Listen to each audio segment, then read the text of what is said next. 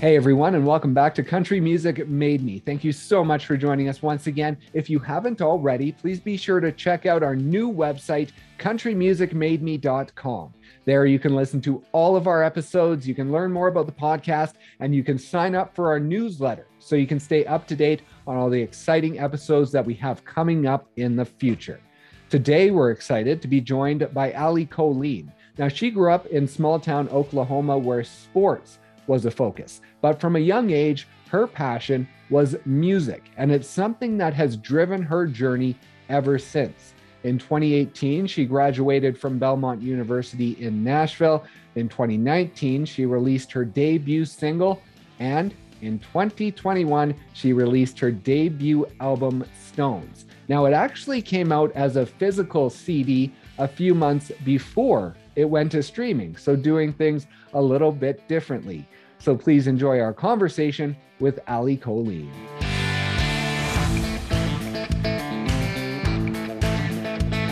Was music something that caught your attention at first, or was it more the performance side that really pulled you in at first, or was it a mix of both? So for me as a kid, I started as soon as I could, read and write. And I really enjoyed school as a kid. I really enjoyed, the structure of it and the time schedule and things like that. I think it really helped me as a kid. And so I just dove into poetry really early on and just loved it. And I always found that I wasn't ever very confident. And I don't know that I noticed this then, but I was never very confident in like explaining my emotions and explaining how I felt. And I always had so many emotions, you know what I mean? Like I just felt like as a kid, I had such a big reaction to everything. And I felt so many things on different levels and I didn't really know what to do about it. And I'm so grateful that I did have somebody in my life that was doing music. And it's so funny. I have such a big pride and such a big ego when it comes to my career and what I've accomplished on my own and all those things. And everyone's always, assuming that any part of my career came from anyone else in my family that did music. And I've always said that was never the case. But the more I think about it as an adult, I don't know that I would have went to that outlet if I didn't see somebody else presently using it. You know what I mean? Yeah. But all that to say, I just fell in love with poetry really early on. And so for me, it was actually the other side of all of it to me. I think it was just, wow, here's really 3 minutes of how I feel masked by some wonky story that no one's actually going to connect with my life, opposed to me taking those emotions to my parents or to my sisters or even to my journal, and so for me it was the opposite side. It was just the amazing emotional outlet that writing has, and it stuck with just writing for a long time, and then eventually it grew into, can I add a melody to this? Right. And so the feelings that you had through music, did those change and sort of flow in different seasons of your life as you grew up and sort of had different impacts on you as you grew? Absolutely. I think there was, there was a season where it was, oh, you sing? Oh, you do music? There was that attention season of like, oh, wow, this is something that when I do it, people notice me, and not only notice me, but they're seeing me. They're not looking at the people I'm standing next to. They're seeing me. That was a really big deal for me. And then I think it grew into, and maybe it stemmed from that. All women, I assume men feel the same way. You guys just don't say it. So insecure, like have such a battle with finding, just like security in yourself, especially when we're always looking outward, Yes. and then taking that inward. It's like, well, I don't look like that. So should I feel like that? Should I feel confident? Whatever. I've always felt just so pretty when I sing. And that's something that I've always struggled with in any other way. I've avoided mirrors for a long time growing up, just silly girl stuff and silly insecure stuff that it really is serious. But at the same point in time, once you kind of get past it, you really do realize, not in a sensitive way, it's silly. Like you're a human, you're a working body, you're perfect. You know what I mean? Like no matter who you are, what you look like, you really are. So I think that was really cushioning that, season of growing up for me, and those insecurities was I could sing and I felt really, really pretty. And then I think it went into, more of a thing. And for now it's a work stage for me. Like I really love the grind of like finding out what boundaries we can push in the writing room, you know, and what boundaries we can push melody wise. It still keeps it genre specific, because in a sense that is still important to some people. And then in the other sense, it's not. And everyone just wants an experience with music, you know, and I think that's a huge generational thing also to figure out. So it definitely has taken on a lot of different lifelines. And has it always been country music for you? Or were there times where different genres growing up were influencing you more? I don't know that I settled in. I don't know that it's even been country until I felt the pressure to choose more of a genre-based lifeline as a Oh, okay. business, you know, because Right. when I was a kid, my family didn't really listen to a lot of country music growing up. My dad always listened to a lot of Queen and a lot of Kansas and a lot of Kiss. And his two country people that he brought in for me was Randy Travis and James Taylor, and then also Keith Whitley that my bonus mom brought in. And then my mama was over here listening to Michael Jackson and Cher and anything that she knew wasn't going to be on country radio for reasons I assume you understand. And Yes. so we didn't have a lot of like country music going on in my house. I remember maybe an Easter gift my grandma gave me a Sugarland CD, and I was like, this is pretty cool. She sounds interesting. Let's try this, you know? And but one thing that's always been so occurrent for me with country music was storytelling. So as Yes. much as I loved those Evanescence melodies and all the Paramore stuff, and fell in love with Nickelback, dude. I'm a huge Nickelback fan, and I will shout it from the rooftops. Okay, I will. And like love, love, love alternative music, and I love R&B music. I was such a big Mariah Carey and like Sierra fan and like Destiny's Child fan growing up.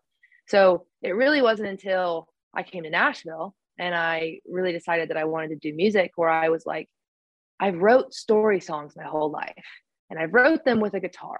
So by default, they sound country, you know?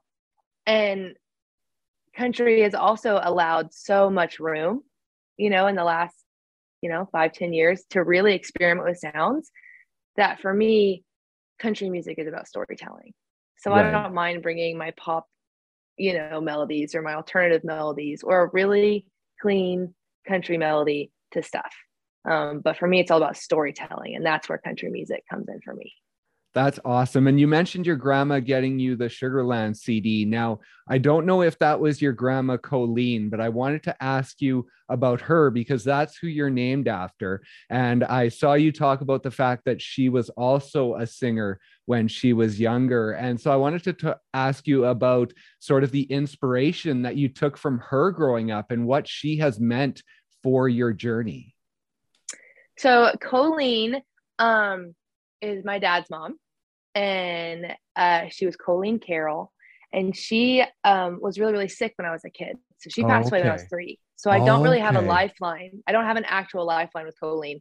And it's so silly. I don't know if you've seen Moana, but you know how like her grandma passes away but just stays with her forever? Yeah. That's literally how I feel like my like Colleen has been for me. And my dad always calls me Miss Colleen. He has since I was a kid. And he says that I'm his mom. He just says we're the exact same person. We're so spunky. We do music, all that stuff.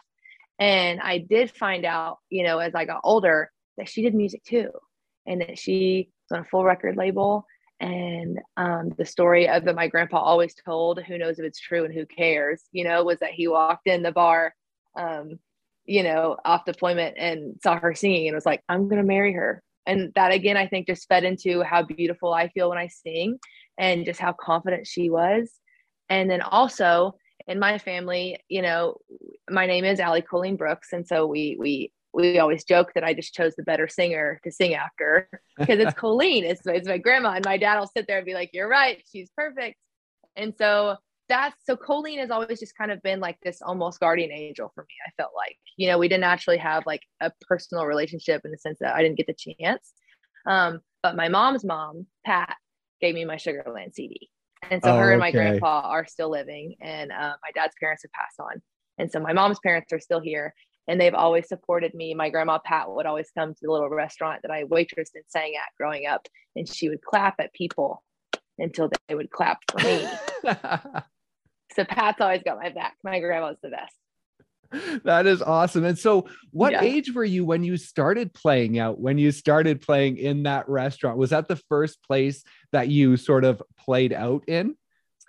I would say in the sense of like having a guitar and like doing a set and like learning those kinds of things. But so I started learning guitar when I was probably around 14. My parents got me one when I was probably like 9 or 10, and I just stared at it for a long time. I was like, that's cool, but I can sing and someone else can play guitar in the world. So we'll just figure that out one day. Right. Yeah. And then I saw a female play an instrument and sing at the same time. And I was like, okay, I'm gonna learn to do that because that looks really cool. And it was really empowering. So I learned guitar a little later, but all of that to say, I walked into a Chick-fil-A around Christmas time back home in Oklahoma when I was maybe 8th grade, maybe a freshman in high school. And they were singing Christmas carols. And then they were also singing like pop songs and whatever they wanted. And I was like, that's super weird. I want to do that. So I walked over to them and I was like, what are you guys doing and why? And they were a part of this beautiful little vocal studio, called Karis Music in my hometown. And what Jamie, the owner, what her intention was to just take kids that like to sing and put them in every single circumstance ever. So you're going to sing at a Chick-fil-A, you're going to sing in the mall food court. You're going to do the anthem at the rodeo. You're going to go and you're going to do a concert hall twice a year where all of your family comes and you have to actually perform, so you learn to be background music, you learn to be the star, you learn to do all those things. And right. I thought that was so encouraging and so challenging and so exciting. So I sang in malls growing up. I worked at a Cherry Berry, like a frozen custard place, and I would sing there also. But when I was 16 and 17, I waitressed at a barbecue shop. And that was the first time that I was hired to play music. And so I would waitress all week, and then I would play on the weekends for 3 hours. And I started at $60, and then I ended up, my pay would just go up and up and up. And it was really challenging, and it was really awesome, and it was really exciting. But all that to say, some nights I was the star of the barbecue shop, and some nights people just wanted barbecue. You know what I mean? And I learned the difference. But it was on those nights that grandma would really just look at your table until you clapped at the end of my song. And I was like, Grandma, their hands are busy. They're eating ribs. Like, leave them alone. And she's like, they need to clap for you. So I've always had a lot of support from my family. That is awesome. And throughout that time, like you talked about that feeling on stage of being beautiful and just sort of it being a different feeling from what you were feeling in life back then. And so the first time you stepped on stage, did you have that feeling? Was it an aha moment, like right away of, holy cow, like this is so amazing? I think it was, but it wasn't like immediate. It wasn't in the sense of I stood on the stage, I saw the people, the lights were on, and I was like, here I am, you're welcome. Right. No, that wasn't it. I wish it was. It was, maybe I screwed up, actually. I don't know about this. And then it was, girl, you're already here. Shut your eyes and sing. And so that's what I did. And then at one point I opened one, you know what I mean? And the response is just so kind. And I think part of that is also being a child, like no one's going to sit here and watch me sing like this when I'm 12. You know what I mean? They're going to be there and be encouraging. But at the same point in time, I think that was just enough cushion for me to step into, no, they're really enjoying this song. Maybe I should move around a little bit also, and it was just really encouraging. And I think doing it as young as I was doing it, and in such a small community that I grew up in, was very encouraging. So it wasn't immediate, but it was always there. The affirmation was there. And I wonder if I would have stuck with it, because I am naturally a very insecure person. But now, yeah, the ticket sales, everything, even if it's 2, sets me up for that. I know before I go on stage, if someone there came for me, let's go. Like, I'm going to give you whatever you came for, even if it's just you and me, man, and no one else cares. We'll do it. Let's go. That's awesome. And you talk about those insecurities. Now, I heard you talk about the fact that you were the only weird music kid in your town. It was more of a sports environment growing up. And so how did that sort of work in the fact that you felt so alive on stage, but then off the stage, was it a different feeling of feeling alone? I don't know that I ever felt alone or insecure in it, but I definitely felt there's no point in even talking about it. I'm going to go do it. And one day you guys are going to see that I went and did that, because like when I did talk about moving to Nashville as soon as I graduated high school, when I went on college tours in Nashville as a freshman in high school, everybody was kind of like, what are you doing? And there's a couple of the calm downs, and there's a couple of the, what if you can't even do it?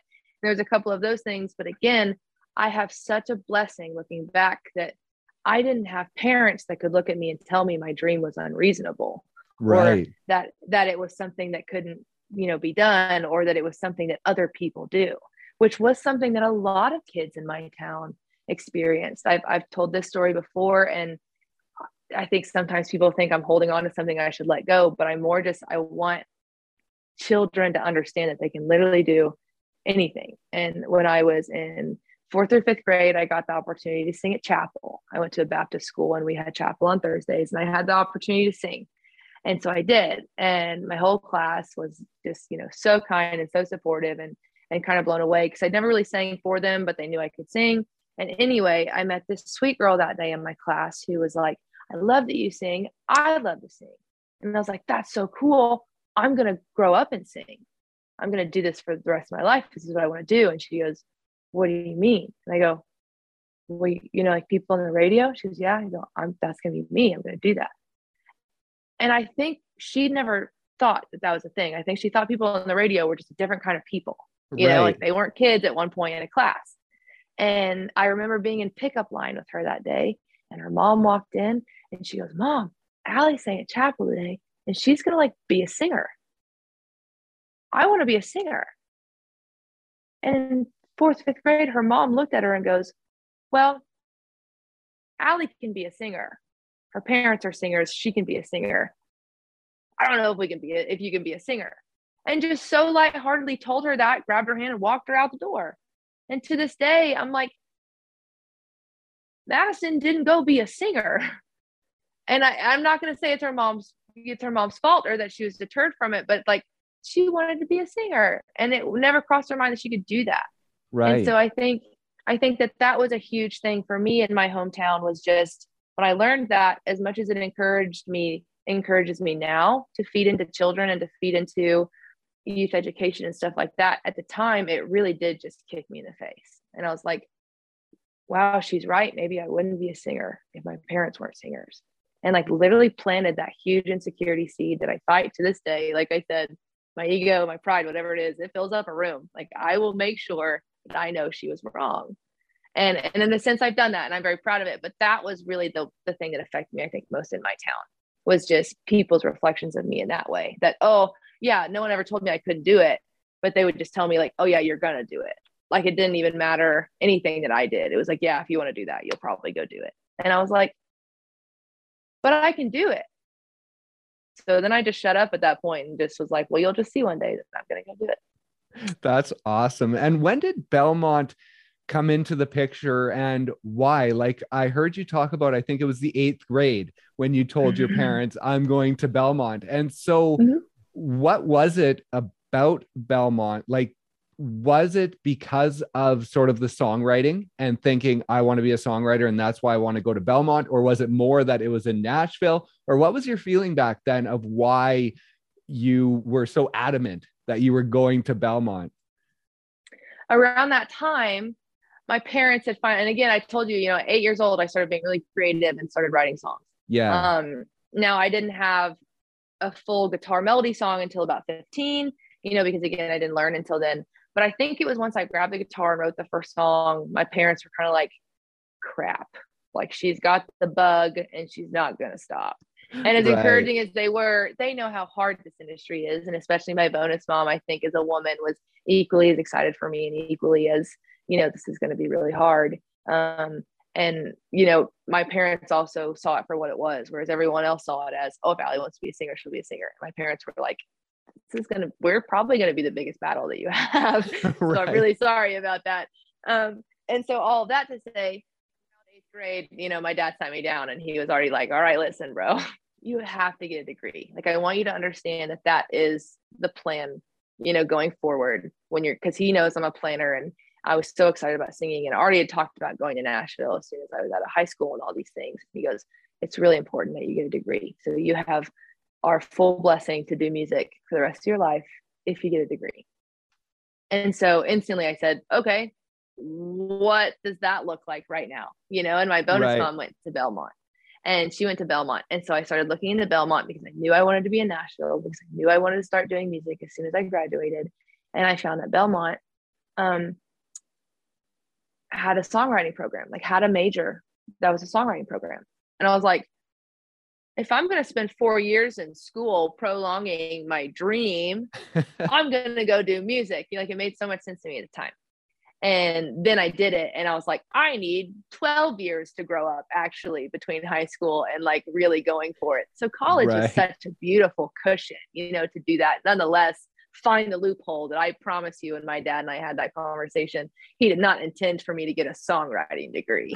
It was probably more his line, which was smarter, which was advertising and marketing, because that's what songwriting is, you know what I mean? It's a business. But no, I dove right in that loophole and went right into music in an education setting. That's awesome. And now you made that deal that you would get your education before starting a career, but during your time at Belmont, you did have the opportunity to play Bluebird and the Opry before you actually graduated. So how did those opportunities come about before you even had music out, before you were actually really an artist? Well, like anything in life, if you really care about it and it's a business, make a contract. Dad and I didn't have a contract. So I kind of made up my own rules a little bit about what does doing music look like, and then what is just Allie literally doing music. You know what I mean? And since I played back home, and since my first singing job was in Oklahoma, I gave myself 2 years at Belmont to really focus and to put my head down and to do my work and to do my stuff. And then right around my junior year, I got the opportunity to just start playing, cover gigs again, which is exactly what I did at the barbecue shop. Right. And I got the opportunity to start doing that. So I did. So I started playing on the weekends, and it didn't affect my schooling, and it didn't affect anything like that. And I did start like a Facebook page where I was posting originals and posting covers, but I wasn't spending time recording, and I wasn't, actively doing that. I was just really trying to own the craft so that when I did graduate, I was ready, and it wasn't going to be 2 years after I graduated. It was going to be, hey, Dad, degree, boom, music, let's go, And so all of that to say, I started playing at this beautiful bar called Scoreboard here in Nashville. I played there for almost 6 years. It was kind of my residency here, and it was amazing. And it brought a lot of really cool opportunities. And so through Scoreboard, I met a lot of people that would then book me at the Bluebird. And so I did get to play there. And then I did get to play, like you said, I did get to play the Opry stage twice, I think, before I graduated. One was Steve Bridgman, which is a very kind man that wanted me on a duet with him. And he was singing a duet at the Opry. So I just got to go and sing the duet with him. And then another one was a tribute to Dr. Ralph Stanley, who is a songwriter that wrote a lot of sync placements and a lot of things. And so I got to go and play for that as well. So I've never had like my Opry debut or anything like that. Right.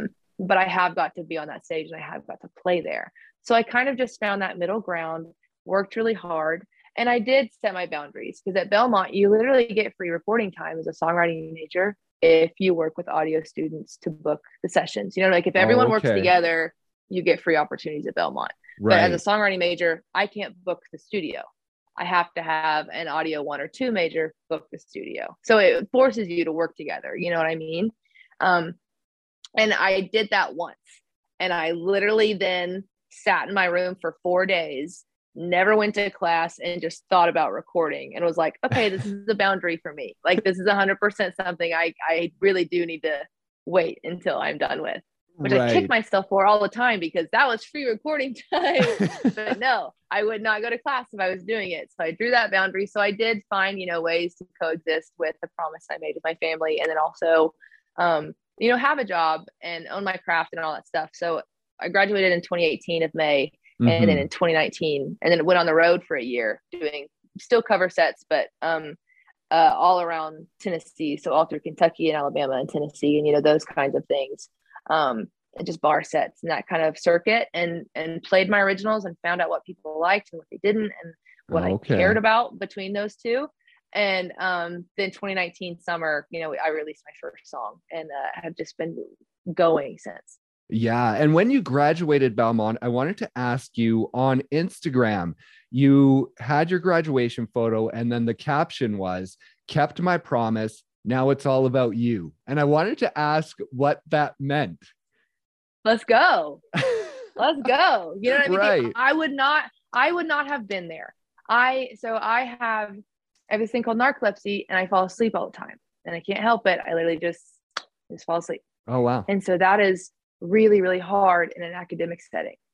That's really, really hard to read if it takes you 2 hours to read 2 pages and you have a 700-page textbook. You know, it was really, really challenging. School was really challenging. And that was really frustrating for me because I was always such a good student up until this thing literally just happened in my brain when I was a senior in high school. And all of a sudden my academics just on paper looked terrible. And it was so tough. And so that also was a huge insecurity for me because my family intellect and education is we're very proud of that. You know, we're very proud of the education that we have and that we're able to have and receive. And so when my academic on paper looked bad and lazy, that really affected me. So as much as I loved those 4 years to grow just socially as a person and in a protective environment, you know, like a dorm, and like I was away from my family, I was 600 miles from home and I was safe. You know, I was with good people and kids like me that were doing music, all weird music kids.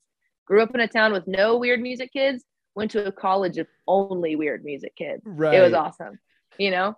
And so I think for me, it meant like you at the time, because it was on Allie Colleen Music Instagram, right? So it's on my music page. So you isn't me. You is them. You is the people that love my music and that have waited for my music and that have supported me all through college and all those things, because I did have a very big following when I came out already in the sense of what I thought was. So now it was all about them. Now I was like, hey, I've done my work. I've kept this promise. I've worked my butt off. I'm ready. Now it's about you guys. Like, let's go. You and me for the rest of my life. Like my fans, my people that care about me and support me music wise, my cool kids. That's what we're called. My fan base is all called cool kids. So the you in that statement was them and the people that have supported my music and that were excited about my music, you know, and that kind of thing. And our relationship is still going really, really well. Best one I've had yet. That's awesome. And now, since knowing you wanted to do this from such a young age, you get to 2019, you've graduated, you can now move on to your career, and you release your debut single, Work in Progress. Now, you talk about that year of touring, working out your music, seeing what the fans like. But when you got to the point of picking your debut single, what is that like after all these years of dreaming about this and then having to have one song that says, here's who I am? It was a lot and it was really daunting. And it was for the first time that I felt an outside pressure of, let's see what she knows. You know, I think it's always been a default in this town and around anyone that knows me who does find out that I do have a musical family background. Like, oh, you know how this works. You know, oh, you've been here before. Oh, you've seen this happen. I grew up on a huge piece of land in Oklahoma. Like, I know the world knew who my family was, but I didn't really realize that. We were literally just farm kids that played sports. Like you said, sports was very important to my family as well. I played soccer from 5 until I graduated and then continued to play like just intramural stuff, you know, through college. And we were a sports family. So I was like, this is a whole new world to me. I don't know what I'm doing. I don't know what music I'm going to want to put out a year from now, but I know what I love right now, you know, and I'm very proud of what I'm writing. And so when we settled on Work in Progress, that was really it. You know, if the first thing I want you to hear from me with all your presumptions and even the people that have no clue who I am in any kind of way, I want you to know that. I want you to know from the most genuine part of me, I have no clue what I'm doing. I'm a work in progress, you know, but I believe in what I'm doing right now. I am smart enough to have pre-planned and to have done all the work and, you know, to take into account whatever you can take into account in this business. You know what I mean? In the sense of like concrete sureness. And then just went with, yeah, I want you guys to know that I'm the best I've ever been, but not the best I'll ever be on this journey to me, you know, and that's the whole chorus of Work in Progress, is just like, I'm getting there.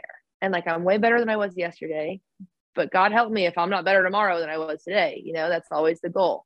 And I think that was really the first thing I wanted anyone to know about me was, as much as you think I'm a prodigal child that knows everything and got to sit back and watch everyone figure out a formula for me, that wasn't the case. I'm a work in progress, still am right now. I hope I am when I'm 75. You know, it's just, if you're not, I don't know what you're doing, because perfection, I don't know what happens after it, but it's either really boring or it's literally nothing. And the journey to it is really, really cool and challenging and awesome.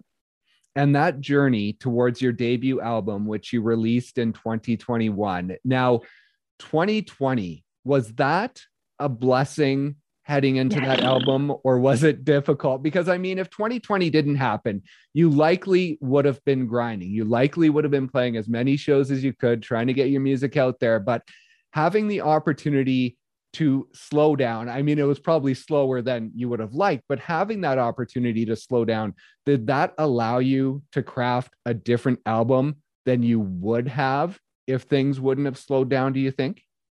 1000%. I do. I really do. I know 2020 took a lot of things from a lot of people, me included, but the gift of that year really was the isolation for me. And in a sense, a different kind of pressure, because like you said, we would have been different. We signed on with a booking agency December of 2019. And so for the first time, so I had done all my booking myself with a very close friend of mine who helped me with everything up until that point. And we'd done really well for ourselves. But again, they were just bar gigs. We'd never broke into an Ali Colleen show. I was still asked to play majority covers at all my shows and those kinds of things. And so when we signed on with this booking agency in 2019, 2020 had the most amazing tour schedule ever, you know, and I still haven't had that. I still haven't got that back yet, because 2021 was only the venues that were kind enough to consider rescheduling, in the sense of they're also rescheduling all the huge acts, you know what I mean? So for me, it's like, we never even heard her play. We don't really care about rescheduling her right now. You know what I mean? We're literally in a pandemic. We're figuring it out. So like you said, I would have been on the road that year constantly and probably done what I was encouraged to do, which was a single at a time and that kind of thing. And instead, you know, sitting in isolation and writing and writing and writing, and then also having, because I wrote at Belmont constantly. So having over 3 years of songs that I was trying to pick through and sort through, I was like, I'm literally 6 years away right now from releasing the song that I will write tomorrow.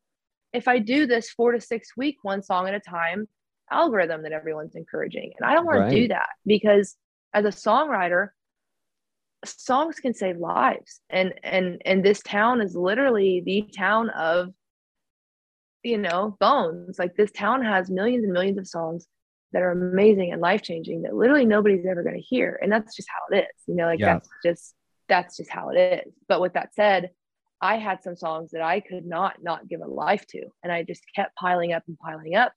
And so that was a really encouraging moment for me in 2020 was, well, now you're a year away from releasing your one songs at a time, you know, and also you're sitting here, you're doing your lives, you're doing all these things. This is if there's ever a time right now where someone can listen to 12 songs at one time, it's right now, you know, and it's this time, and opposed to the crazy lifestyle that we all live, where our attention span is one song every 5 to 6 weeks. You know what I mean? Yeah. When it comes to seeking out music. So I think it was so encouraging and so whatever to do that. And so as soon as we could get into a studio in January of 21 and do the full session thing, we found a studio that would allow us to come in with masks and appropriately be safe and still do 2 full tracking days of 12 songs. And just wanted to give them a life. And then that also fed into the release process that I decided to do, which was the album came out physically in April of 2021 to where you could buy the CD off my website in full, everything, and like a CD. Oh my gosh, you talk about people not encouraging an album. They did not encourage CDs. I bet. Yeah. Either, so I was like, oh, just keep telling me what not to do. And damn, that's what we're going to do. So just quit. So we did that. And that was just a very kind, kind of almost financial cushion for the year for my close fan base to come buy CDs, because I didn't expect a lot of people to. And to help us cushion that, maybe make some money back from the recording process, which was so expensive since we didn't have shows yet, with it still being a pandemic and all that stuff. Yeah. We only ordered 500 units, thought that would, last us the year of touring kind of thing. We sold out on the first day. And it was so encouraging, and it was so kind, and it was amazing. And so then I was like, crap, we have to print more CDs. and it was awesome. But then to say from that, then digitally, I did respect the algorithm, and I did do a song every 5 to 6 weeks for the whole year until Black Friday, when the whole album came out on streaming. And so I'd never seen the formula done like that. I can't say that it didn't work, because it did, but I can't say that it would work for everybody. I don't know, but I'm very proud of how it did work. I anticipated having to teach a younger audience what to do with a CD, in the sense of, don't scratch it, bro. Like, it will not play. If you those kinds of things that maybe just they didn't think of. Like, obviously I knew they knew where to put it, but like, don't scratch it, man. Like, you can't, mine right now does not play track 8 or 9. Oh, really? My CD in my car. And I love it. I'm obsessed. I'm absolutely obsessed that I cannot listen to my own track 8 and 9 because I scratched my CD. And I think that's so cool. But all that to say, I ran into the opposite problem. I'm having to teach adults where to find a CD player. So that has been really exciting, because I guess everybody got a new car in 2020 and they don't have CD players anymore. So good for those people, I guess. But man, it's been really, really interesting and really challenging and really, really rewarding to have done the full album. And I think you're right. I don't think it would have happened that way if 2020 wouldn't have pressured me into just a different mindset, but also I need to do this. And you mentioned having the CD in your car. Now, I heard you talk about Don't Give Your Heart to a Cowboy, where there's a little pitch check that was left in that you didn't know was left in until you sort of had it in your car and were listening to the finished product. Now, within that, I wanted to ask about the insecurities that come with music. In that time, when you're listening to this finished CD, this finished product, are you sitting there with a very critical mind listening to this, or do you allow yourself to sit back and just take it in and not let those insecurities push forward with every little thing that you're listening to? I think it depends on obviously what it is, that you notice. Like, that's a huge thing. But like you said, with Don't Give Your Heart to a Cowboy, when I heard it, I don't know what it was, man, but it was Christmas morning. Like, I could not wait to go on to my really close fan base page, which is like we have a private fan page. That's a very intimate thing. And all that to say, it's like through Facebook supporters, it's only private because it's like a subscription thing. And I just don't expect a lot of people to pay. So we maybe have, 70 people that are on this private thing. And those are the people that I couldn't wait to go to and go, hey, I know you've listened to Don't Give Your Heart to a Cowboy 1,000 times. Listen to the end of it where I'm literally humming for no reason. And it's really not noticeable, because I noticed it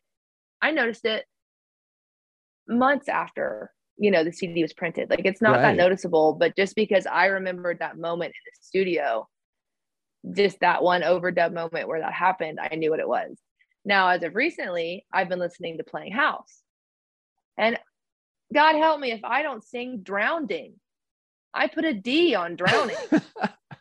I'm so mad at myself. And who didn't notice it and didn't tell me, bro, that's not a word. I'm singing Drowning. So I think it really just depends on like what it is. But also at the same point in time, so proud of it. I don't care, and never in my life has all the comments been, well, you're singing Drowning. You know what I mean? Like, no one else is really noticing, I don't think. Either. Same thing with Pink Lemonade. She sings a blue collar boy. I didn't notice, but I sing collared, like collard greens, like a blue collared. I was so annoyed with that at first. And then everyone was like, you literally can't tell. You just know that you put the ED on it, but like you can't actually hear it. And I'm like, I'm still so stupid though. Like I'm so dumb. So I think it depends what it is, but I have gotten, I'm actually very good at giving myself leeway sometimes, just because I do know that I actually am genuinely very talented. So if I mess up a word in a song and that's what you focus on, if you base my whole performance off, oh, she messed up that word while she's running around, making eye contact, doing whatever, like, bro, you're better. You're just better than I am at literally everything, obviously. And rock on. Teach me something. I don't know.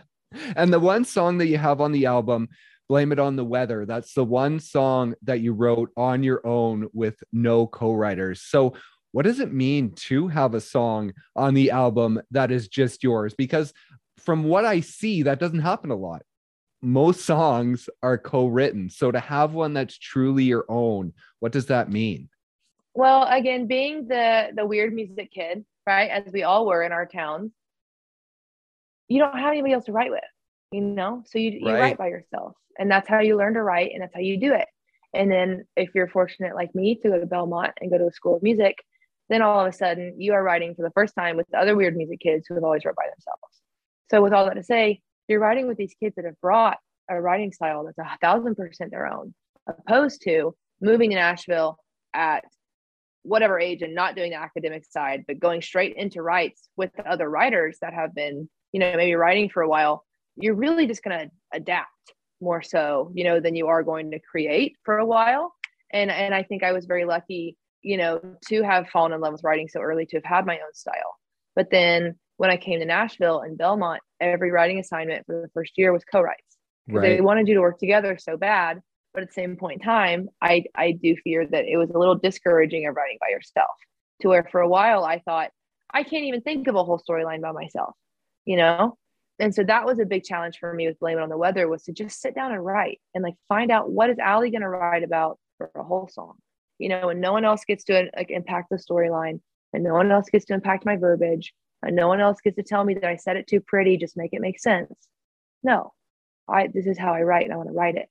And so that's what I did. And so with Blame It on the Weather was also really spooky for me too, because I was in a relationship at the time and with someone who didn't do music. And so anytime there was a subject matter that I was writing about that was kind of like, why are you thinking about things like that? Wasn't me, it was Kelly, my co-writer. She wanted to write this song about this. You know what I mean? Like she was thinking about this past relationship and what she learned from it. And, you know, Blame It on the Weather, I didn't get to do that. That was a full, really heartbreak song, you know, that I had to just sit here and be like, no, I was just thinking about it. And, you know, and just found those kinds of things. So in a way it was really pressuring, but I think that's why it's so rare. I mean, outside of the business of publishing and like making sure, because if people aren't making money off you, you're not going to make money. That's just, it doesn't make sense that way, you know? So in a business sense, that's why there's always so many writers on songs and so many whatever, because you need that many people to show that many people the song and get it cut as a songwriter and those kinds of things. But for me as an artist, I do have that privilege to get to cut my own things. And as exciting and as encouraging as it was also really scary for me, because also if you know that I wrote that song by myself, and you don't have a songwriter brain, you're automatically putting a lot of weight on my relationships, you know, and on my current lifestyle and all those things, which at the time, what really happened was I saw an interview, and I don't even know who it was. It was just like one of those like blocked, you know, moving picture interviews with someone in the middle of a rapping scene. And I don't even know what the question was, but just the font on the photo was, man, don't tell her she deserves better, just be better, you know? And I was like, that's enough for me right now to just start writing whatever that is, you know, and to land on the chorus of don't say she deserves better, just be the man that she deserves, you know, like, or just take ownership that you're just not it, you know what I mean? But it's like, I hate the verbiage of those kinds of things. And it was very encouraging. And obviously in the relationship I was in at the time, I was able to explain that, and they understood like, oh, well, that's why you wrote this really aggressive kind of breakup song in the middle of this very kind relationship. And I don't know that people think about sometimes, like, the social pressure that writers really do throw themselves out there and do, because, you know, people that don't write songs are maybe like, well, you couldn't have just came up with that. That had to have been something that you lived, you know, or something that you're currently living. And that isn't the case most of the time for me. I'm usually always writing outwards about Right. other people and things that I'm seeing. So I think that was the big thing with Blame It on the Weather being the only song that I wrote with myself. Was I was worried, I think, of what the social opinions and social assumptions would be as to why I wrote that song. And even just in the time between putting the album out and now, I've kind of realized, like, nobody really cares that much. They're just listening to the song, you know? And in a way, I'm so glad, because now I'm just so encouraged to just write music. You know what I mean? Like, write music. I get in my head so much about so many things. Just Right. write music. Because all I do get back on Blame It on the Weather is people's personal stories about how they needed to blame it on the weather. You know what I mean? Never once has someone been like, are you unhappy? No, it's always inward for listeners, and that's what it should be. And Yeah. that's, again, what you means in that college post. It's about you guys. Like, Right. I want to spend the rest of my life writing songs that people need. And a lot of people have needed to blame it on the weather, and I think it's amazing. That's awesome. And on the songwriting side, you have a song like Playing House. You mentioned that's a song that you're listening to a lot right now. Now, with that song, I heard you talk about it was an idea that you had for like years before it actually came to fruition. And so, what is it like as a songwriter to have this idea and maybe it doesn't take traction with your other co-writers and it takes a while to get it done? Like, is that something that you have to be really good at internalizing, is saying, I have this great idea, but then it doesn't catch on, and being able to like not get down and be like, oh, they don't like my idea, but to just keep it there and realize, okay, this isn't a song for today, but eventually this will be a song. I think obviously in the beginning, you know, it was very easy to be in my head about, man, I clearly didn't bring any good enough ideas today because we didn't write my idea, you Right. know. But then you do it more and you realize, if I have a note in my phone of 2,000 song hooks, so do the other two co-writers in the room. You know what I mean? Right. Like, that's how our brains work. And so I've learned over time also, you know, because for a while I really did wear a songwriting hat in the room, like having not released music yet and maybe released a song or two. I was still a songwriter most of the time in the rooms. Now, when I go into writes, I'm usually the artist. Like, I'm usually seen as the artist, and I'm normally asked first before anyone else, is there anything you need? You know, because everyone's looking Right. for cuts, and they need cuts, and they need songs that are going to be used. And so I've learned over time as an artist, if I come into a room and I suggest an idea, they're honestly probably going to say, yeah, let's write it, regardless if they care a lot about it or not, just because it is a business. And they're going to make sure that they cater to what my vision, and write the best song that they can for me, you know. But I've learned over time, if I just walk in and I'm like, well, these are things I'm thinking about, but like, I'll put them out there and then I want to hear what you guys brought. That really allows a space for me to say something like Playing House, and for them to go, I don't know, that seems like it's, you know, a little too aggressive subject matter, you know, for me to write on. But if you really want to do that today, we'll write it. And as soon as I hear that, it's no, that's okay. Because I knew Playing House was meant for somebody. And I Yeah. knew that Playing House needed writers that cared about it, not writers that were just going to write it. And so I was very lucky, I think, to have a lot of songs shot down in that sense over the years, and to learn from that to where I did get to take Playing House in. And the moment I brought it into the write with Billy and Jason, I said, hey, you know, I have this idea. I've thrown it out a lot of times. It never really grabs. I do care about it a lot. But again, you know, it is what it is. And this is it. And they both just look at me like, we care so much about this. Can we write it with you? And like, that's the only way that Playing House turns into Playing House. Right. You know, Make Me a Man was exactly the same thing. There's this beautiful song on the album called Make Me a Man that we released for Mother's Day. And it's for all single parents. And obviously for me, it's for my mom, because I got to grow up and watch my dad be in this beautiful, amazing relationship my whole life, where they literally fall in love every single day. And they're perfect and they're kind and they love each other, and it's amazing. And I always wanted that for my mama. And I never saw that for my mama as a kid. She has an amazing relationship now. Never saw that. So that morning before I went in for a write, I kind of did just like a submission prayer. And I was like, I know there's something going on, man, that I need to write about, and I don't know what it is. And the next 20 minutes, I had the first verse leading into the chorus and Make Me a Man. And I loved it. And I cared about it so much. I was very emotional. And I took it to Eric that day. And I know Eric so well, Eric Dodd, and he's such a good friend of mine. And we wrote so many songs together, including Don't Give Your Heart to a Cowboy and things like that. So that was one of those days where I did go in and I said, hey, I care about this. And if I play you this first verse and you don't crumble like I did when I wrote it, I'm going to keep this one, you know? Right. And that man crumbled, and we wrote the most amazing, sweet song. So I think because of instances like Playing House, where I did take a hook that I cared about so much for years into writes that nobody wanted to write with me, I'm so grateful for that, because now I look at all my songs in more of a, God, I hope this idea is good enough today for somebody. Now it's, man, I hope that the right writers showed up at this write today, you know, to write this with me. And I think, and I really encourage writers that care about, you know, certain subject matters to really look at it that way, because I'm very proud of the songs that came out on this album. And I'm more so proud of the writers on this album. Not only are they amazing writers, but they're really good people, and they really care about what we wrote about. And that means a lot to me.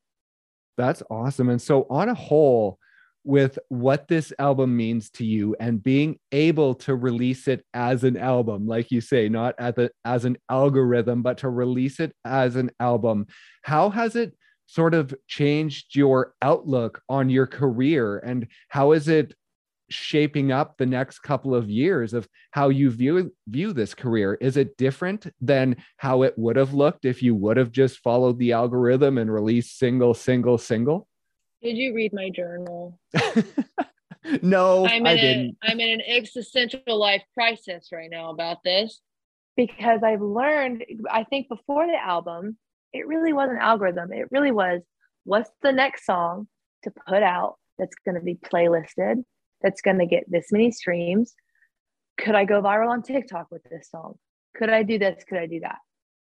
Now that I've put out this beautiful album, where some songs did get more attention than others because of how we released them streaming wise, you know, right. But with putting out this song and the streaming number differences between stuff like Blame It on the Weather and Don't Give Your Heart to a Cowboy and all these things, there's not a single song on this album that I haven't received a personal message about that is very moving and very reassuring that that person, even if it's the only person in the world, needed this song. And in reality, right now for me, that number actually looks like, okay, only 10,000 people needed this song. That's such a stupid thing to say. I can't imagine 10,000 people being in my living room right now clapping for Blame It on the Weather. You know what I mean? Like that blows my mind. And I understand, you know, business wise and all that stuff. It's not the revenue stream that makes money, but that's 10,000 people that heard a song that they tell me saved their lives. So it's like, now I want to release every song on the planet, because if it gets 5 streams, that's 5 people that needed that song, you know. And I think about album cuts that saved my life and that made me do this and that encouraged me when literally nothing else could. And who is that artist to keep that from me if they created it, you know? And I think that now going forward, it's like, okay, where are my eggs in 2022? Are they in the big management company that might get me on an opening tour and noticed by labels and get me singles that are streamed on all the top editorial playlists and really do that? Or do I really rock this independent artist life for a long time, where I'm spending all the money out of pocket, also taking in all the money into pocket, and really making whatever I want music wise? Because there's a lot of songs on this album that if someone else had a say in it, wouldn't have, you know, seen the light of day. Right. And coming up, I've started writing by myself again a little bit, and I've got some wonky things, because when I write by myself, it's weird. I have this weird song called Scared Snakes right now. And I know that like, it's really, really cool. And it gets such a cool reception, like from live audiences. I'll play it tonight in my round and all these things. But it would never be chosen, by a business strategic, thing, unless Yeah. obviously it went viral somewhere and they're like, oh, it's the best song ever. Yeah, exactly. So yes, it completely did. It completely restructured what I thought releasing music looked like. And now, I mentioned this before, I felt years away from releasing new music before I even put the album out, because I had so many songs, loaded up that I cared about and that I loved. And so now going forward, we're in this new year, and I just had, a debut album come out in November, and I am now sitting here knowing 100% what my next 5 singles are. And if I do that algorithmically, that's September or November of this year. You know what I mean? Yeah. And I'm about to enter into a whole year of writing.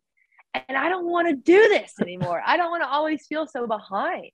So I'm very encouraged now to just release the music, give the people the music. And I don't know if that's business smart. And I think that's obviously a big battle that I'm having right now between my creative side and then also just the logistics side of, you did enter into a business, Al. So, what are you going to do? And I'm excited to find out what I'm going to do. And one last thing I wanted to ask you about, you talk about the business side and sort of how things are changing within the industry. One of the first songs that you ever released acoustically on Instagram after you graduated was Raining on Broadway. And that is a song that talks about sort of how the industry is changing from back in the day. And I wanted to ask you if that's still a song that's sitting there for the right time to release it, or if that's something that's been left in the past, because it's very relevant now, like more than it was in 2018. It's even more relevant now. Brendan, do you play guitar or anything? I play the drums. I'm a drummer. Oh, you play the drum. Okay. So I wrote it with Hunter, very, very talented, Hunter Nelson. And he wrote it. He played it in Gad Dad, which is an altered tuning that I don't know how to play.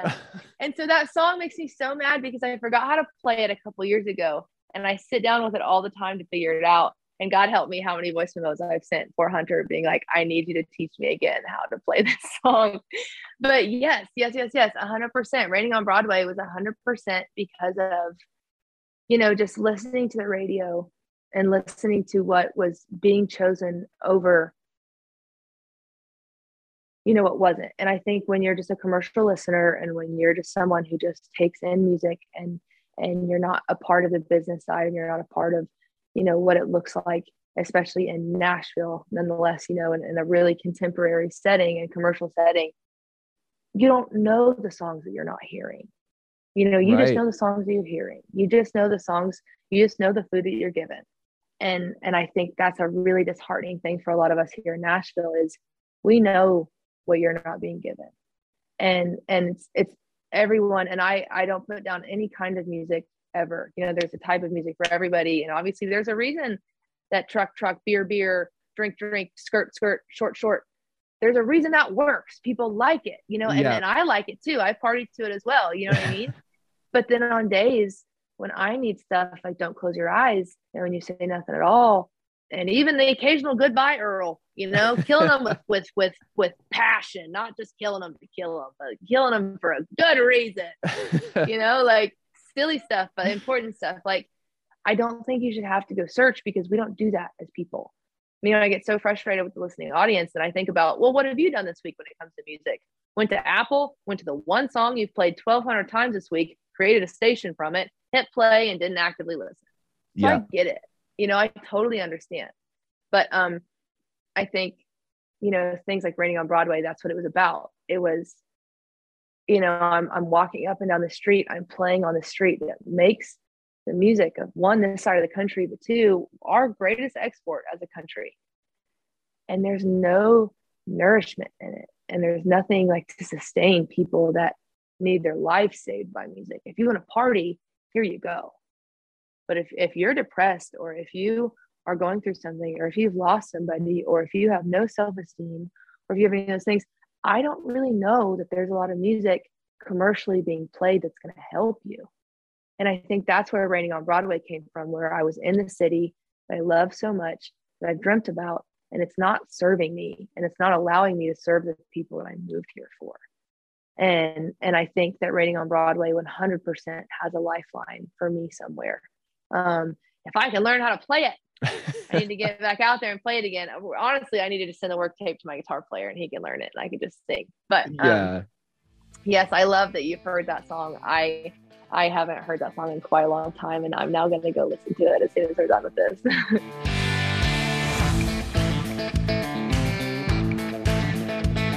Thank you once again so much for listening, and thank you to Ali for stopping by and sharing her story. Be sure to check out her debut album, Stones, wherever you stream your music. Please also be sure to check out our brand new website, countrymusicmademe.com. You can listen to episodes, you can learn more about the podcast, and please sign up for our newsletter so you can stay up to date on all the exciting episodes that we have coming up in the future. Once again, thank you so much for listening, and we'll see you next time on Country Music Made Me.